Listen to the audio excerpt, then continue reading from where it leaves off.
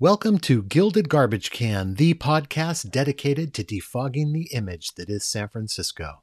Thank you for tuning in on Apple Podcasts, Spotify, Radio Public, Podbean, and everywhere else fine podcasts are available. Listener shout out this episode goes to George in Sacramento. I learned that George was a fan of this show from another fan of this show who told me that George had recently bought her a lovely Gilded Garbage Can mask as a gift. Thank you, George, for listening and moreover for your impeccable taste in face masks. You can be like George. Head over to the Gilded Garbage Can store where you'll find GGC branded masks, t-shirts, notebooks, mouse pads, and a whole lot more.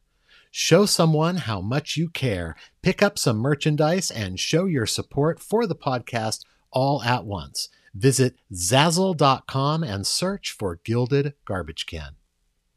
Regular listeners to this show know one of our favorite topics at Gilded Garbage Can is the San Francisco Municipal Transit Agency, or MTA.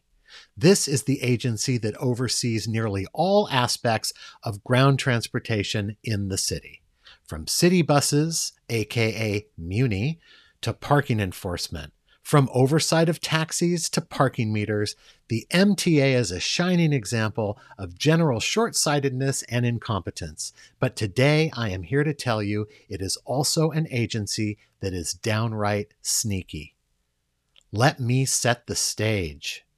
It's time for another episode of City Hall hates cars and drivers but loves issuing parking tickets and does everything it can to extort money by tripping you up.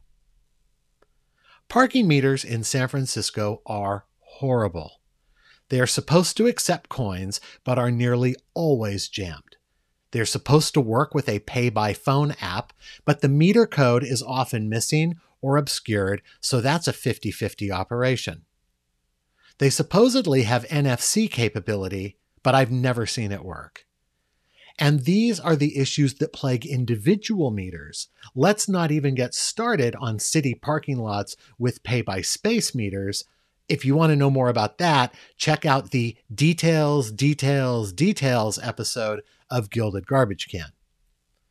Given all this, thankfully, parking meters in the city do accept credit cards. And what's impressive is they always work.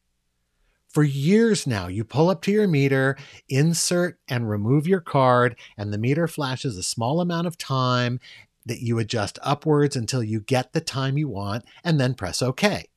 Easy. Again, this has been the way things have worked for years. But recently, the Brain Trust at the MTA decided, let's mess with those evil automobile drivers yet again. I can hear the project sponsor now speaking before the Steerco as they sip chai lattes and nibble avocado toast. You see, automobile drivers' minds are polluted with the CO2 they spew. They don't care about our fabulously clean, issue-free city where everyone has a place to live and everyone can afford to be here. A city where non-denominational angels sing as you enter and friendly residents greet you as you walk down immaculate streets that are free of litter and human waste and needles. So, to punish these evil drivers, I have a plan. Evil laughter ensues as a second round of avocado toast is brought in with compostable plates and forks made of potatoes, and everyone has a good old time laughing at others because in the enlightened city of San Francisco, laughing at others is what you do. So what was the plan? Simple. The Brain Trust made a subtle change to the way meters work with credit cards by setting the default time from minimum to maximum. The meter that used to display 8 minutes, which equals 25 cents as the starting point, now displays 2 hours or whatever the maximum time allowed is, which equals $2 or $3 or more dollars. The MTA is counting on people inserting their card, assuming the default is still 8 minutes, clicking OK, and not noticing they just paid for 2 hours. I wonder why they did this. Could it be that with fewer people out and about, the volume of tickets is down, so they need to make up the lost revenue? Could it be the Parking Enforcement Officers Union demanded more donut time? Whatever the reason, it's just sneaky, especially since the meters here effectively force drivers to use credit cards. Oh, and before any of the enlightened crowd pushes back, citing that drivers bear the responsibility of checking and double checking before pressing OK, I'd remind them that any time personal responsibility is cited by anyone other than them, it is the enlightened crowd that typically decries that thinking as barbaric. By the way, for those who still carry coins in the hopes of finding that 1 in 1,000 meter that isn't jammed, be sure you never even leave a dime visible in your car, or someone will break a window to grab it. What do you think?